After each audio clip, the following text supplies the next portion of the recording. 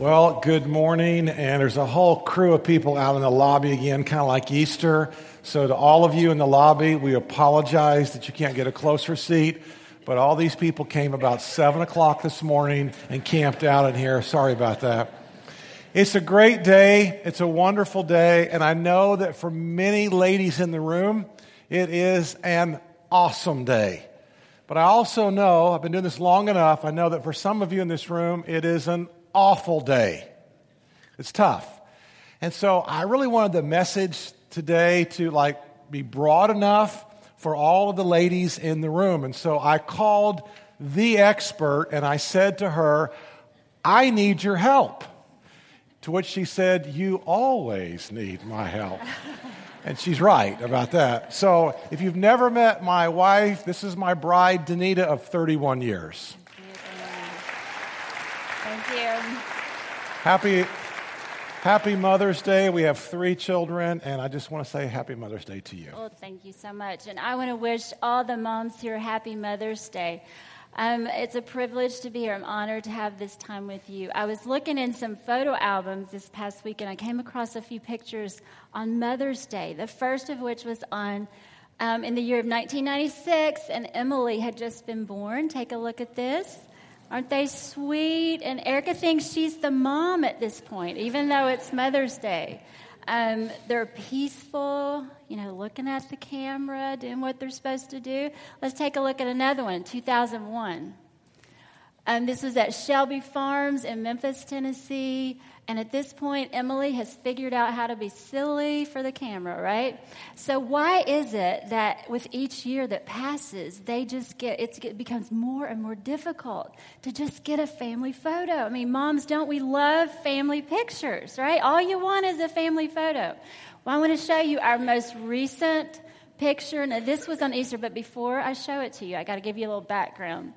This was about a month ago on Easter Sunday, and Kurt had preached 4 sermons, and so consequently he was tired, didn't have a lot of energy left. I had rushed home to get the Easter dinner ready, and everybody had arrived, and he got there about 2 o'clock. I said, okay, Kurt, don't take the suit off. I want to get a family photo. And he looks at me and says, you've got 30 of my best seconds. So I knew I was in trouble.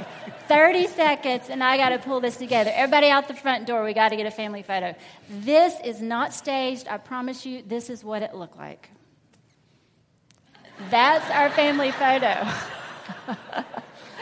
So let's just start over here on the left. This is Jeff, and I'd just spoken with Jeff a few hours before, and I said, look, Jeff, it's Easter. Don't you think maybe, want to put on some dress pants, dress up? And he said, not conforming. I'm not conforming to the patterns of this world. He said, I'm boycotting suits.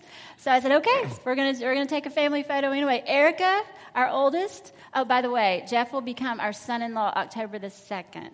So we're excited about that. Yeah. Erica is laughing hysterically because her dad, once again, is saying, I pray to the Lord Jesus, you know CPR, because in 10 seconds, I'm going down.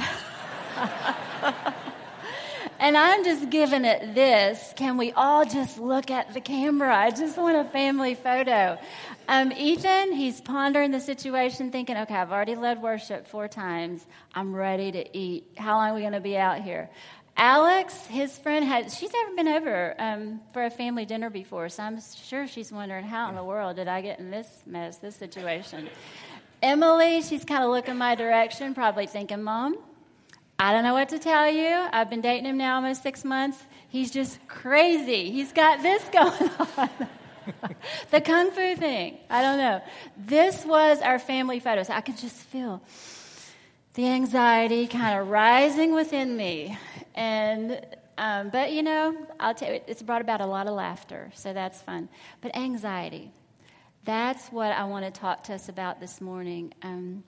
We all have it at some point, right?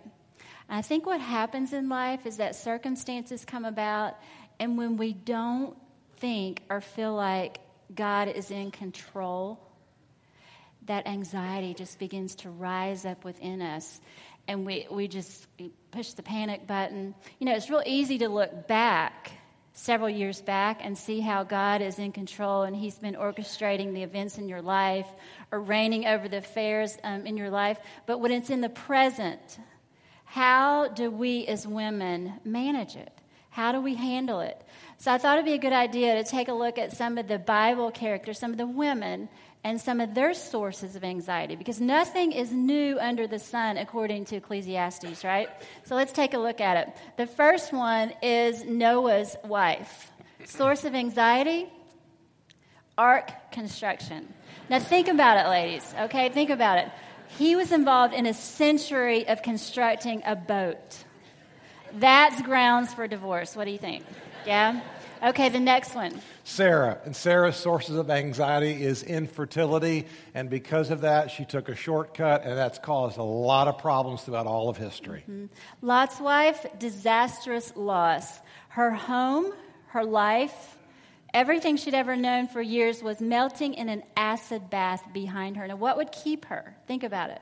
From looking over her shoulder. How many of you would want to look over your shoulder and see what's going on? What would have kept her from that? It only led to anxiety. Hagar, she's a refugee.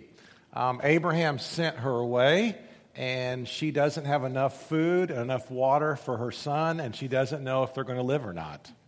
And Rebecca, her source of anxiety, severe control issues. She tricked her husband into honoring their son over the oldest brother, Esau. She was a master of manipulation, and this just created anxiety. The next one will be Leah, and the Bible calls her unattractive. I don't call her unattractive. I never met her, but I'm just saying the Bible calls her unattractive.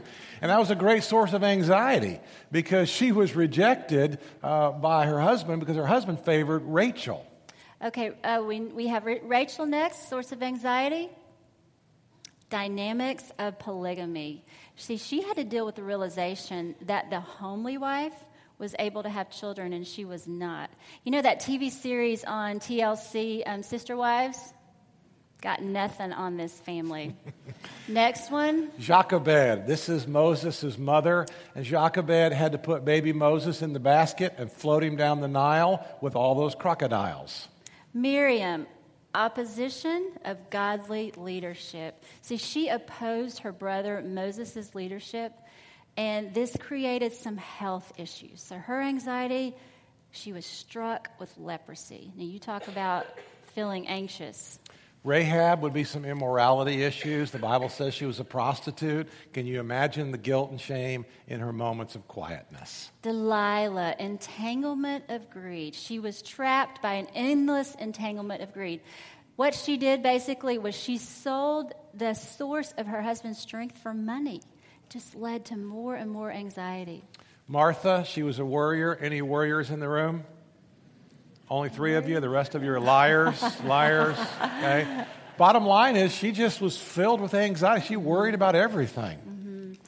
And the Samaritan woman, source of anxiety, divorce. She had had several failed marriages, just created a lot of anxiety within her. Then lastly is the widow with the 2 mites, financial problems. She kind of defines and defiles poverty. So you see, anxiety affects 40 million adults in the United States. And women are twice as likely to have anxiety disorders as men. So, ladies, how are you doing this morning? How did you come to church? Do you have feelings of worry, fear? Are you deeply troubled? Now, what's going on in your life today? I wanted us to take a look at a story out of 1 Samuel because it's about a lady named Hannah. And she went to church, much like you've come to church this morning, and she was just burdened by worry and fear and stress. But she handled it in a way that I think is so, I love it because it gives us a template. It gives us a format for how we can deal with whatever pain. In her case, it was infertility, but whatever pain that you're experiencing, she gives us a template to deal with that. So actually, there were 2 roads to choose from. I'm going to call her road the Hannah Highway because her road ultimately led to deliverance. On the other hand, is the hopeless highway. And many of us, when we are faced with situations, with trials, with pain that bring up anxiety within our lives, we go down this highway. And the problem is it never leads to deliverance. Usually this is a pathway of excessiveness. And we excess on food, alcohol. When we're feeling anxious, we excess on shopping, right? Does that make you feel better temporarily? We excess on anxiety medications. We excess on control, manipulation, on whining, complaining, all the above. But you know what? In the end, you don't feel any better. The pain is still there. We haven't taken care of the anxiety. Hannah wanted deliverance, and she chose the path that ultimately got her that. So there's two paths. Say Hannah Highway. Say a little bit more enthusiasm, okay? That's the good highway, all right? Say Hannah Highway. Hannah Highway. Say Hopeless Highway. Hopeless Highway. So let's look at the Hannah Highway from 1 Samuel chapter 1, and I'm going to read verses 2 through 8. So if you want to follow along or turn there, 1 Samuel 1, verses 2 through 8 right now. The he is the husband Elkanah. He had two wives. One was named Hannah, the other Peninnah. Peninnah had children. Hannah had none. So you can kind of figure out the source of her anxiety, right? She didn't have children. She wanted children. Year after year, this man went up from his town to worship and to sacrifice to the Lord Almighty at Shiloh, where Hophni and Phinehas, the two sons of Eli, they were the priests of the Lord. Whenever the day came for Elkanah to sacrifice, he would give portions of the meat to his wife, Peninnah, and to all her sons and daughters. But to Hannah, he gave a double portion because he loved her, and the Lord had closed her womb. Because the Lord had closed Hannah's womb, her rival kept provoking her in order to irritate her. This went on year after year. Whenever Hannah went up to the house of the Lord, her rival provoked her till she wept and she would not eat. Her husband Elkanah would say to her, Hannah, why are you weeping? Why don't you eat? Why are you downhearted? Don't I mean more to you than 10 sons? That's a funny verse, isn't it? What's the answer to that, ladies? No, you blockhead. No, you don't mean more to me than 10 sons. Look at verse 9 and 10. Once when they had finished eating and drinking in Shiloh, Hannah stood up. Now Eli the priest was sitting on his chair by the doorpost of the Lord's house. In her deep anguish, Hannah prayed to the Lord, weeping bitterly. So what's taking place in this part is the priest thinks she's drunk. And she's not drunk. She's just very upset. Now, here's the Hannah Highway. If you've got your bulletin, you want to fill in some notes, we're going to give you some of those blanks to fill in right now. And the first thing that we're going to notice about Hannah is she prayed. Chapter 1, verse 10 says this. And she was in bitterness of soul, and she prayed to the Lord, and she wept in anguish. Just like what Danita said earlier, she didn't go that excessive route. She went the prayer route. Secondly, she persisted.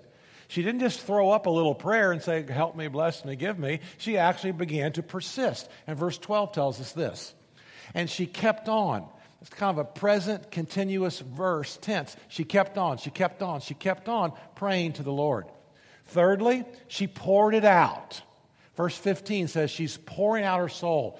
Hannah replied, I am a woman who is deeply troubled. Now the priest thinks she's drunk.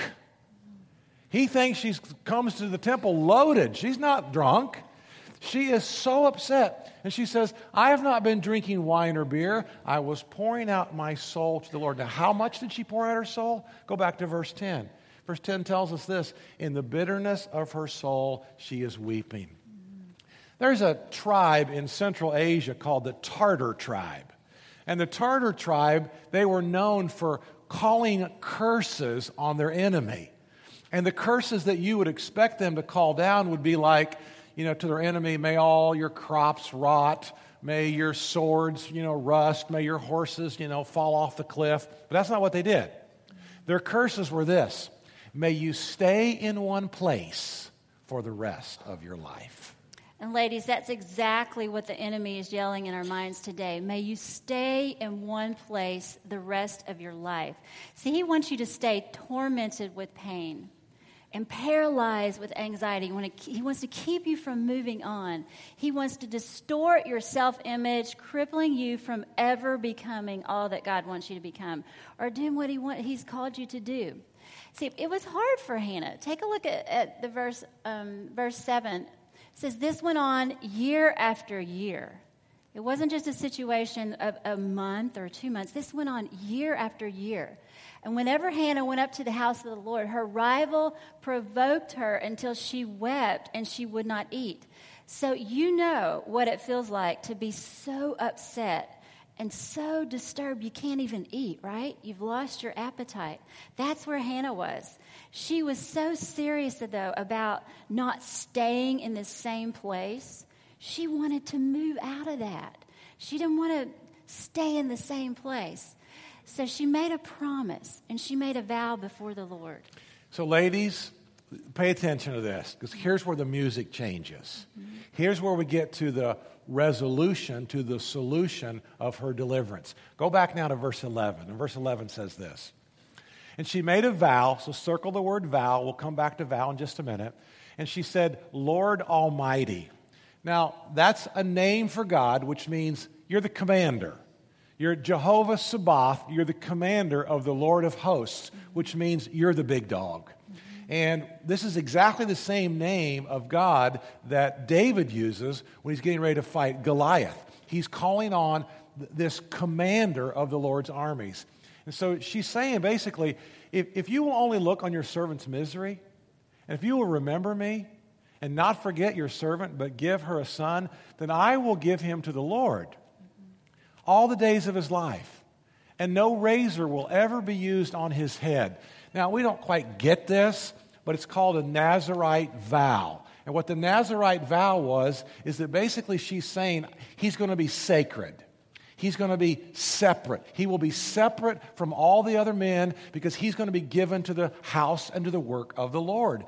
And when she made that vow, she had no idea that her son, Samuel, would actually have to confront Eli and his two wicked sons. She had no idea what was in store, that this boy would be the very boy who would confront King Saul and all the shenanigans that went on in King Saul's life. And so, what does God think about vows? We don't really talk a lot about vows today, but I want to read two different passages of Scripture right now just to kind of tell you about God's viewpoint when it comes to vows. The first one is from Numbers. Numbers chapter 30. Moses said to the heads of the tribes of Israel, this is what the Lord commands. When a man or a woman makes a vow to the Lord or takes an oath to obligate himself by a pledge, he must not break his word, but must do everything he said. Oh, that's Old Testament. Well, let me show you a New Testament one. Matthew chapter 5. Again, said Jesus, you have heard that it was said to the people long ago, do not break your oath, but fulfill to the Lord the vows that you have made. So what were the three words out of Haggai 1:7? Remember? Consider your ways. Say that with me. Consider your ways. Now, we've looked at Hannah, and we've considered her ways. Now, let's start looking introspectively, ladies, and let's think about our ways. So when you're filled with moments of anxiety, with pain that leads you to anxiety, what do? What's the very first thing you do? Well, the very first thing that Hannah did was to pray. It wasn't the second or the third or the fourth after she had, called her friend or talked to somebody. It's not like it's this way for you. It's not after you call your friend or your spouse or your mom or your doctor or your therapist or put it on Facebook so everybody can see it and know about it and think about it. Prayer is the first thing that you and I should do when we're filled with anxiety. What about how it changes your perspective? When you pray, you are shifting your perspective from the problem, from the pain in your life, and you're moving your eyes over to the Lord Almighty. It doesn't get any more big or bolder than that. This is the God who is the commander of the armies of heaven and earth, and he is so willing to fight for his children. So when you find your moments of anxiety, do you persist? It says that Hannah pray. She continued to pray. She didn't stop after one prayer. She didn't think, oh, well, Lord, you're just not going to answer this prayer. You haven't said anything or, answered me, so I'm just going to stop here. No, she continued to persist in prayer. In 1 Thessalonians 5:17, it says, pray continually. See, it's that continual, persistent, incessant prayer that plays such a huge part in us dealing with our anxiety. Hannah kept on praying. So when you find yourself in moments of anxiety, do you pour it out? Lamentations says in 2:19, arise, cry out in the night. As the watches of the night begin, pour out your heart like water on behalf of in the presence of the Lord. Lift up your hands to him for the lives of your children. And also in Matthew 6:6, this is a verse that, I was younger. You saw the pictures of my children when they were little. When sources of anxiety would rise, maybe there was a decision to make for our children, or a discipline issue, or whatever would come up, as you're familiar with. I read this verse and I thought, okay, Lord, I'm going to take this, I'm going to memorize it and take it to heart and put it into practice. But when you pray, go into your room, your closet, close the door, and pray to your Father who is unseen. Then your Father, who sees what is done in secret, will reward you. And there were two reasons why I chose to just really hold on to this verse. Number one, I believe with all my heart. When the Father, he says, who sees what is done in secret will reward you, I believe that. I believe it's true that he will reward me for going in my closet and pouring it out. Number two, ladies, it's a great place to hide. Go in your closet, turn off the light, shut the door, and they can't find you. I remember so many times when the kids were little, I could hear them run up and down the hallway or up and down the stairs. Where's Mom? Where's Mom? Where'd she go? And I was thinking, okay, Lord, I'm going to stay quiet as a little mouse in this closet. They're not going to find me. We couldn't find you. And they couldn't find me. We didn't know where she was. He caught on, and I don't know if the kids ever did, but that's where I would go to pour out my heart. Something happens when you pour it out before the Lord. We receive his word in faith. And what was the result for Hannah? Let's take a look at verse 18. And then she went on her way and she ate something, and her face was no longer downcast. See, the burden was lifted. Her appetite came back and returned. Prayer accomplished for her what no amount of talking to somebody else, whining, complaining, control, excessiveness, excessive shopping, excessive food, alcohol, excessive medications. It accomplished for her what none of that can do. And so this was an incredible shift for her. She took her eyes off of the problem, and she moved them on to the commander of the armies of heaven and earth, who was ready to fight for her. Ladies, I want you to read with me Philippians 4, 6 and 7. This is an antidote for anxiety. Memorize it, share it with the men. All right, here we go. Do not be anxious. Let's read it together. Do not be anxious about anything, but in every situation, by prayer and petition with thanksgiving, present your requests to God, and the peace of God, which transcends all understanding, will guard your hearts and your minds in Christ Jesus. So we see this Hannah highway from Hannah. I have seen it in Dunedin for 31 years. And now we want to show you a clip from the movie War Room. And in this movie clip, Priscilla Schreier does exactly that. She's a modern-day Hannah. Watch this clip. I don't know where you are, devil, but I know you can hear me. You have played with my mind and had your way long enough. No more. You are done.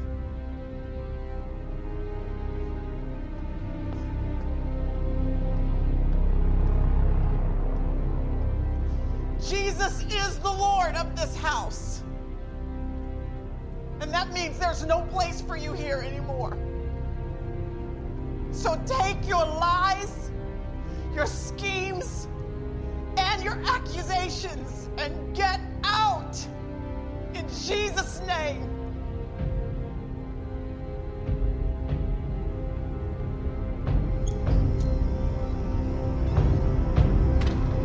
You can't have my marriage. You can't have my daughter. And you sure can't have my man. This house is under new management. And that means you are out.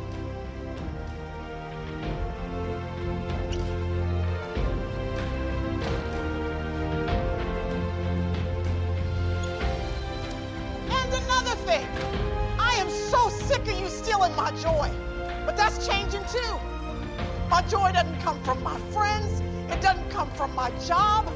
It doesn't even come from my husband. My joy is found in Jesus. And just in case you forgot, he has already defeated you. So go back to hell where you belong and leave my family alone.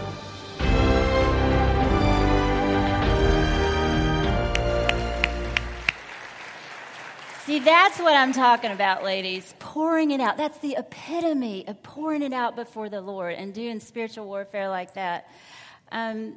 It's incredible. She was so committed to the vows for her marriage and for her family. So let's look at Haggai 1:7 one more time. Consider your ways. And I want you to stop for a moment and consider your ways as it pertains to your vows that you've made to God and to your family. What about your vows for your marriage? How are you doing with that this morning? How are you doing with your vows that you've made to raise your children by godly standards? How are you doing with your vows to abstain from addictive behaviors? What about vows or promises that you've made just to keep your mouth closed, to keep your mouth shut? Vows are important to God. So you may not know when you make a vow before God the magnitude of it. I mean, I understand exactly what it means and what it's going to mean down the road or in the future. But God knows He has heard your vows, and it's important to Him. I know over the course of 31 years, I've been asked about my marriage vows. Have you ever considered divorce? And I can wholeheartedly say to you that I have never considered divorce. However, there's always a however, right? No. On many occasions, I have considered murder. No. Thanks. That's why I sleep with one eye open every night. So in 1 Samuel, let's move on from that. 1 Samuel 1:20 talks about in the course of time.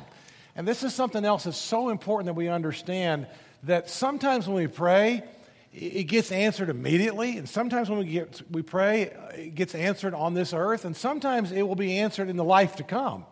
But here's what 1 Samuel 1:20, it says, so in the course of time, Hannah became pregnant and gave birth to a son. She named him Samuel, saying, because I asked him from the Lord. Now, this is so cool because it's a continual, persistent pouring out, and she prayed and prayed and prayed in the course of time. Say that with me. In the course of time. Say it again. In the course of time. Remember that.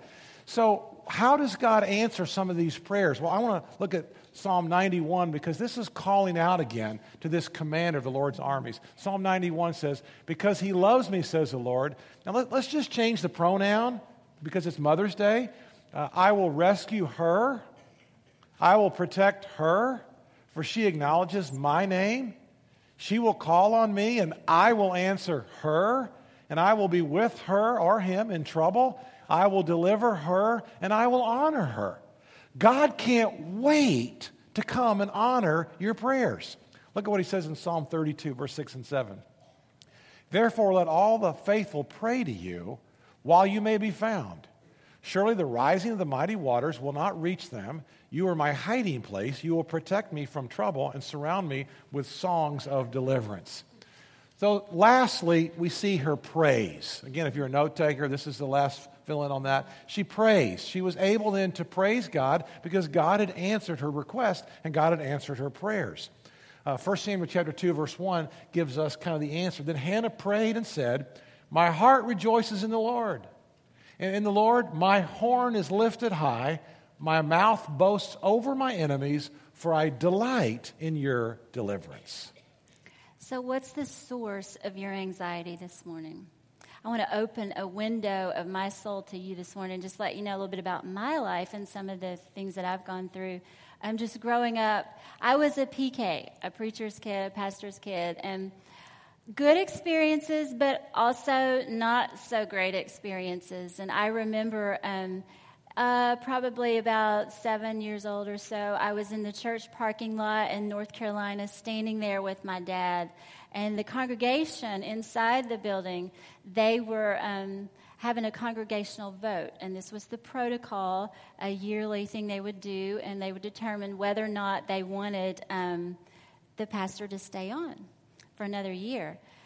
And I remember looking up at my dad and saying, do we have to move? Did they vote? We're out of here. And he just shook his head. And I buried my head in his arm and just cried. Just those feelings of rejection and pain and thinking, I don't want to move. I like our life here. My family's happy here. But that was the decision that, in my little mind, I thought these Christians are voting us out. How can that be? And so that move then led to another move and another move and another move and another. And by then I'm like, I'm done with this ministry thing. I don't ever want to marry anybody in the ministry. Okay? I'm in college and I'm dating this guy over here, and I think he tricked me. Honestly, I do. Yeah, I didn't trick her. I was on the track to become a professor, and I thought that's what God wanted me to do. And it sounded good to me, but see, I know God was preparing me for such a time as this. But anyway, we'll fast forward some years to Memphis. We were in Memphis for 16 years. A great experience. We loved the people there, and they loved us. We had a wonderful relationship, no problems. We grew up in the church as we raised our 3 children there. And then after about year 15 or 16, Kurt gets this nudge. I think I'm supposed to go check out this church in Safety Harbor, Florida. And all these feelings of anxiety, the pain of moving. And I knew what that would do, especially to our children. That would be hard to uproot them and move them out of their lives there. And I thought, I don't want to do this. And one night in particular, he was showing our house. It's on the market. And I just kind of slipped out the back door and went out into the dark and climbed up on top of our trampoline. And I was just lying there looking up at the stars. And I just started pouring out my heart. Lord, I've been through this a bunch of times. I don't want to move again. I don't want to move our kids. I don't want to put them through that source of pain. And I like it here. We're established here.